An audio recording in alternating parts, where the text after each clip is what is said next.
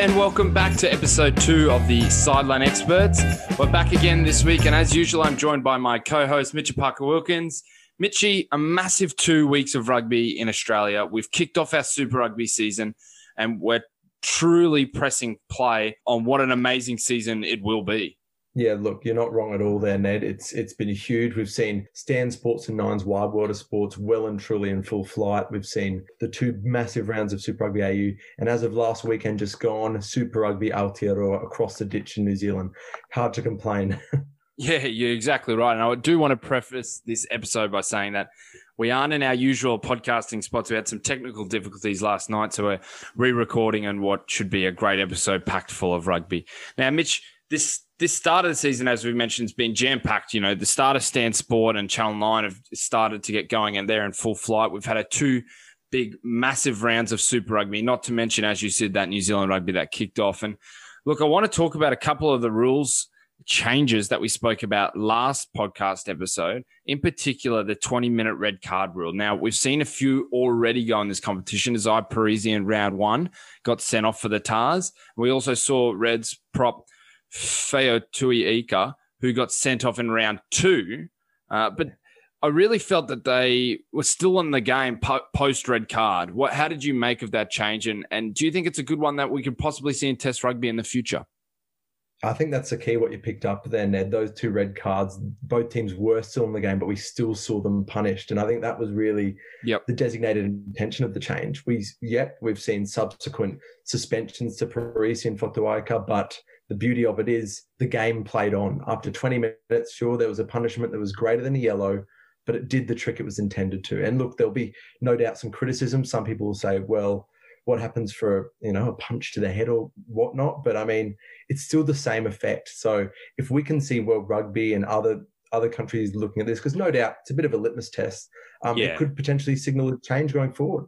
No, and you are right. Like we've spoken about previously, that it actually also increases the fatigue in the game a lot too. Like bringing that, the guy on the bench into the game, the 20th minute mark, often those guys that's almost a fresh team. If you think about it, 8 reserves, that's over half a team that's fresh coming into the second half. So taking one of those players out really adds a lot of fatigue into the game, which is what we want to do to open it up as well. Hey, Mitch, let's talk about the other side of the game, that behind the lens. We've seen some great tech innovations from Stan Sport and Channel 9 so far. Look, what stands out to you with their coverage? Look, we're not getting that basic, everyday Fox coverage that we were getting before. The quality is really good, and I'm really looking forward to see how that plays out in our club rugby and our school rugby, which is also set to be hosted on Stan Sport.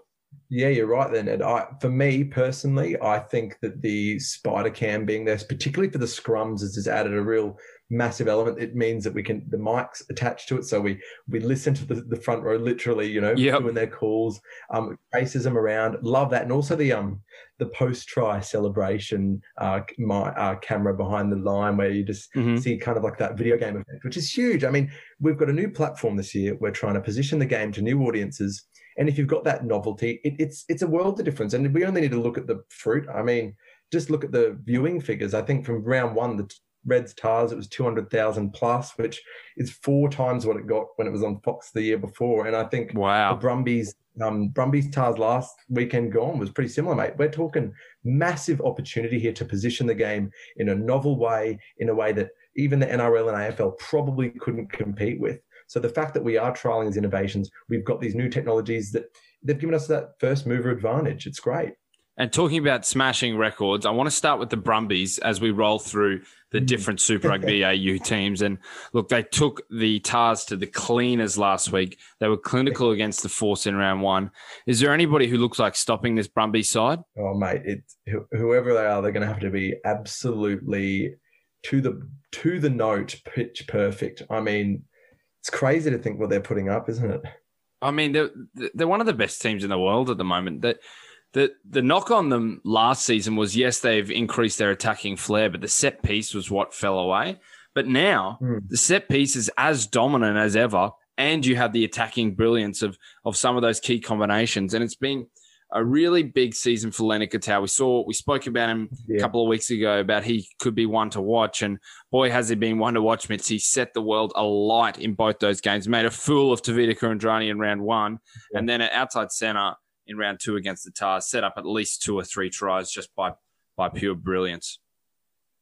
Yeah, mate, you're absolutely right to draw attention to Lenny Katau and also to his centres partner, Ire Simoni. I think the beauty of that combination there is the fact that both players are pretty dynamic and that they both can carry the ball but also distribute. So it adds that element of the unknown that other teams, trying to defend, perhaps aren't able to read, and it gives that time for whoever's distributing to jockey a bit more and decide off the cuff, look, holes opened up, I can take it, or whether to distribute. That unknown factor is huge, particularly with modern defences. They're stacked, they're pretty rushed. So when you've got that element of who's going to take the ball up, it opens the game wide open. And as for your set piece point you alluded to, I saw some stats on Twitter the other day, and it was basically saying that as you've clearly observed, the set piece is so on point at the moment that it's matched by only one other club in the world at the moment. That's Leinster. So by Southern Hemisphere standards, they're lighting the world on fire. And don't discount the importance of those combinations in that back line, particularly in their key positions. Obviously, Nick White's been there, coming back for a little while now. Noah Lolesio is playing 10. The centre combination there is starting to really come through. And Tom Banks at the back. That nice little spine through that back line really allows for some solidity in what they're doing. Now we're going to cross over to Perth. We're travelling out west for the Sea of Blue. And look, they were good in their first game, and I'm really excited to see how they match up in round 2. Mitch, what do they need to do to go from the nearly winners to winners this season? Yeah, mate, it's interesting because when we look back at last season, and obviously the conditions weren't right, they were away from home all season, but they were able to put up some performances that were 3/4 there. They had and you're exactly right. Against the Brumbies on the weekend, they were, or 2 weeks ago, sorry, they were 3/4 there.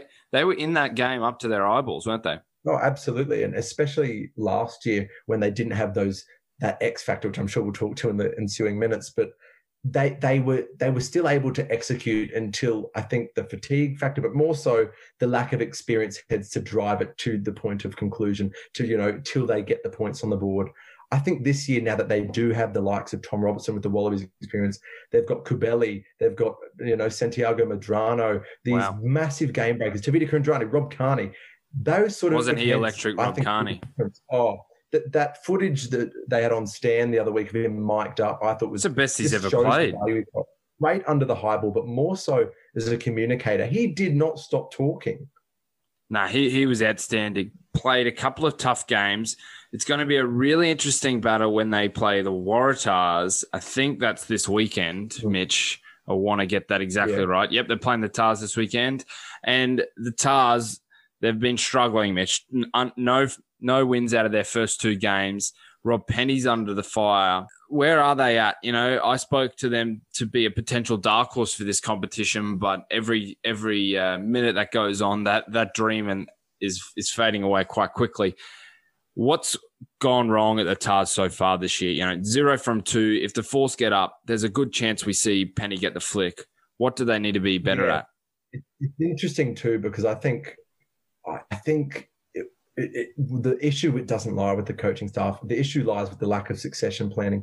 So when Daryl Gibson left and Andrew Hall, the former New South Wales Rugby CEO, left on a late notice, they kind of had to disrupt their succession plan. Simon Cron was the man touted for the job, and they just thrust Penny in last minute. They lost 7 Wallaby capped players, all in one over the Christmas break.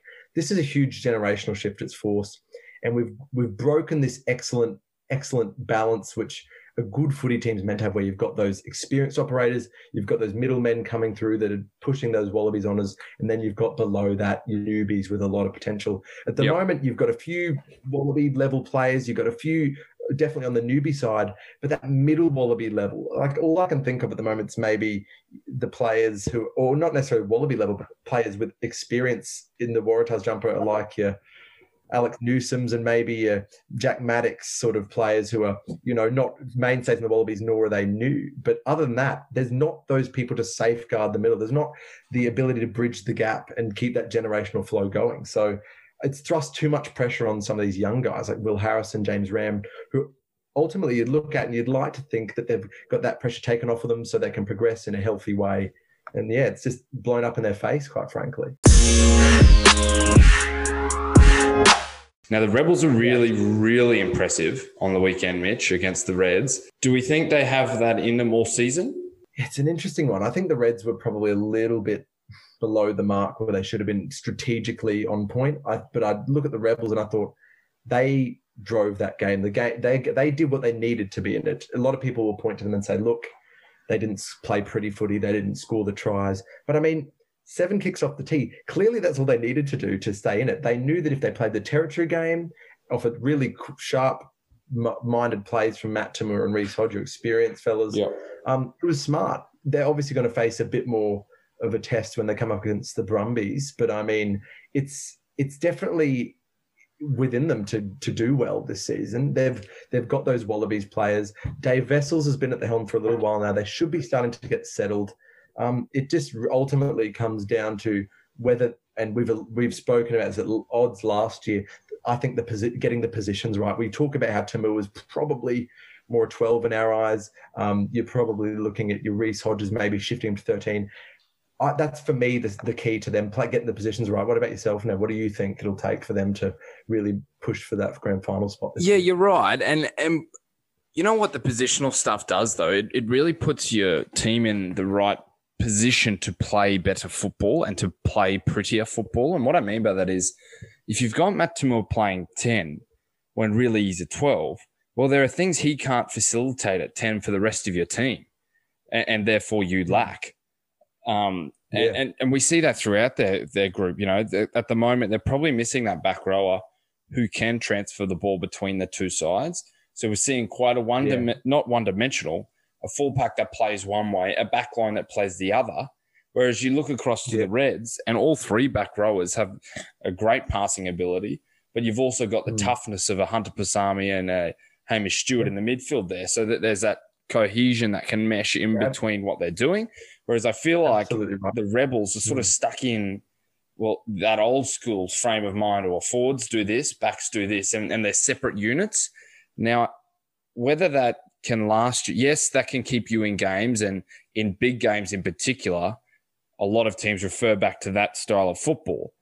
But whether that can sustain you all season long is another question. So they'll need to find another way to attack, another way to get themselves out of the situations that'll come in front of them.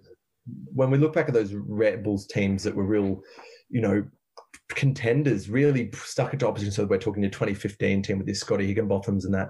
You had that style where the back rowers were agile and they linked with the back line really well. And I think Dave Vessel's probably banking on the fact that, please, Izzy Naisarani get back from injury as soon as you can, because we've seen how electric he is footwork for a big frame boy. It's huge. And you're right. It's absolutely a matter of getting that cohesion. We spoke about it with Gainline Analytics, Simon from there last year. It's huge. Cohesion's more than just player personnel. It's about strategy. It speaks to everything a team brings onto the field. So if they can do that, if they can ideally not lose more players to injury than they can, when they get the likes of Dana Hallett-Petty back, when they get the likes of Izzy Naisarani, who knows? But I mean, they've definitely got to bring it up a pace if they're going to be a contender against the Brumbies. Hey, finally, Mitch, let's touch on the Caxton Street Cattle, aka the Reds. They're 2 from 2, but it really hasn't felt like they've hit their straps. They've sort of gone in and out of a couple of games now. They probably should have given the Tars a bit more of a spanking than what they did, and they never really got going against the Rebels in what ended up being a tight game. Obviously, that's a sign that they're winning when they shouldn't, but they're probably not in the same form that they finished last year in, are they? Yeah, you're right. Absolutely right. Winning when they shouldn't. Because, if that game was played a year or 2 ago, I have no doubt they wouldn't have found the way to get there in the end. But as we know, winning becomes a habit. They got those W's under the belt last year, and I think that put them in the habit of clinching wins that otherwise they wouldn't have got. They didn't by any means play a great game last week against Melbourne. They were really messy. At times they looked a little bit rudderless in attack. And only really, I can only think for 2 players stood out for me. James O'Connor and Hunter Paisami. Round 1, though, special props to Sarah Uru, who I thought was a great find. Physical at the line, really great with the offload. Huge going forward. Do I think that'll characterise their season, that last game? No, I think they will warm into it well. And I'm keen to see what Suliasu Vunivalu brings. If you can bring that energy from that almost try, I mean, yeah, it could be a really positive season ahead for them. But if they're going to take on the title, they need to not afford to have those little errors that we saw prop up in the humidity in Brisbane last week. Let's fast forward to this weekend's game. We spoke a little bit about the Tars before and the Force. This one's played in Sydney on Friday night, which is exclusively on Stan Sport. A couple of changes to both sides. The young gun Angus Bell is out for the Tars in their only change for Chris Talakai. And in for the Force are two massive ins. Miotti is in as well as Tony Pulu, but also two huge outs. So Lance is gone and Kyle Godwin's out for this weekend. So a bit of X factor added in for the Force. And do we think they can get their first win in probably about 2 years of Super Rugby? Mate, I think the pain is going to continue for New South Wales. I'm sorry to our New South Welshmen listening, but yeah, I think this weekend the Force are going to get there. I think what we saw, particularly, I think starting Thomas Kubeli is massive this week, and I think Jake McIntyre was impressed when he came on. The big thing for me for the Force that they need to address, and it was probably their biggest problem against the Brumbies, was I thought that 10-12 channel probably hung back a little bit too far, a little bit too deep, when they probably could have used a smaller gap to leave the defence with less time to respond. Because then you're able to employ your Tavita Kundraranis, your Byron Rolsons off the short ball a lot quicker, and it forces the defenders to make split decisions, which often don't work out right. The problem for New South Wales, I guess, is, and Rugby Australia probably listening thinking, oh, this is problematic because we've just relaunched the code this year. We've got this awesome promotion we haven't seen for years. We need our biggest market in the country, New South Wales, to be firing. And the problem is, I don't think they'll get there this weekend. So if they don't deliver, pressure will be absolutely on at Moore Park. It's, as I said before, Rob Penny probably is not the cause of the problems, but pressure will definitely heap on. I guess their best chance probably, their back row sticking it to them. We saw the Carlo Tizzano has probably been one of the few gleaming. He was, we've got to give him a special shout out. He has been absolutely outstanding for them. Yeah, a real goer in that back row. Too. So if he wants to disrupt the party, he'll need to step up. Yeah, Hugh Sinclair, I was subtly impressed with some of the things he did. Maddox needs to get his hands on the ball more. We've spoken about this before, about players of X Factor letting their game go away from him. And the thing that Jack Maddox has got to realise is he's one of the best players, not just in that side, but one of the most talented players in Australian rugby. He's really got an amazing X factor about the way he plays. So whether he operates down the short sides and sort of holds short sides together and snipes down there while Will Harrison opens up the far edge, I think that could be a real option for them to get him into the game earlier and on the ball. Now, if we head over to Canberra on Saturday night, we've got the Brumbies taking on the Rebels, which will be broadcast both on 9Gem and Stan. Mitch, again, a couple of changes. This one is a big one for the Brumbies. We've got Scott Sio in and straight into the starting side. Slipper out, Nick Frost out, and Isaac Finez also out for them. For the Rebels, a couple of changes. Reece Van Neck unfortunately went down in his debut game. What a shame. And Jordan Uelezi's out. And we've seen James Hansen and Lucio Sordoni come into the group for this weekend's game. Mitch, this will be a real barn belter. And we spoke about the battle of the back rows previously last season with these two teams. But Hardwick, Kemeny and Wells are not too shabby, and they're coming up against outstanding Pete Summer, Jerome Brown, and Rob Valentini. Yeah, mate, this is huge. I think we spoke the other week about those players that need to prove themselves this season. Rob Valentini is absolutely one of them. He impressed last week. He's got to put in some more performances to position himself back in that Wallabies frame, because like Pete Summer, those post-contact foot meters he can drive up are huge. And when you got two of them in tandem, it's massive. So if the Rebels are serious about this game, they need to nullify him, Hardwick at the ruck. And also, I think the inclusion of James Hansen this week is going to be big.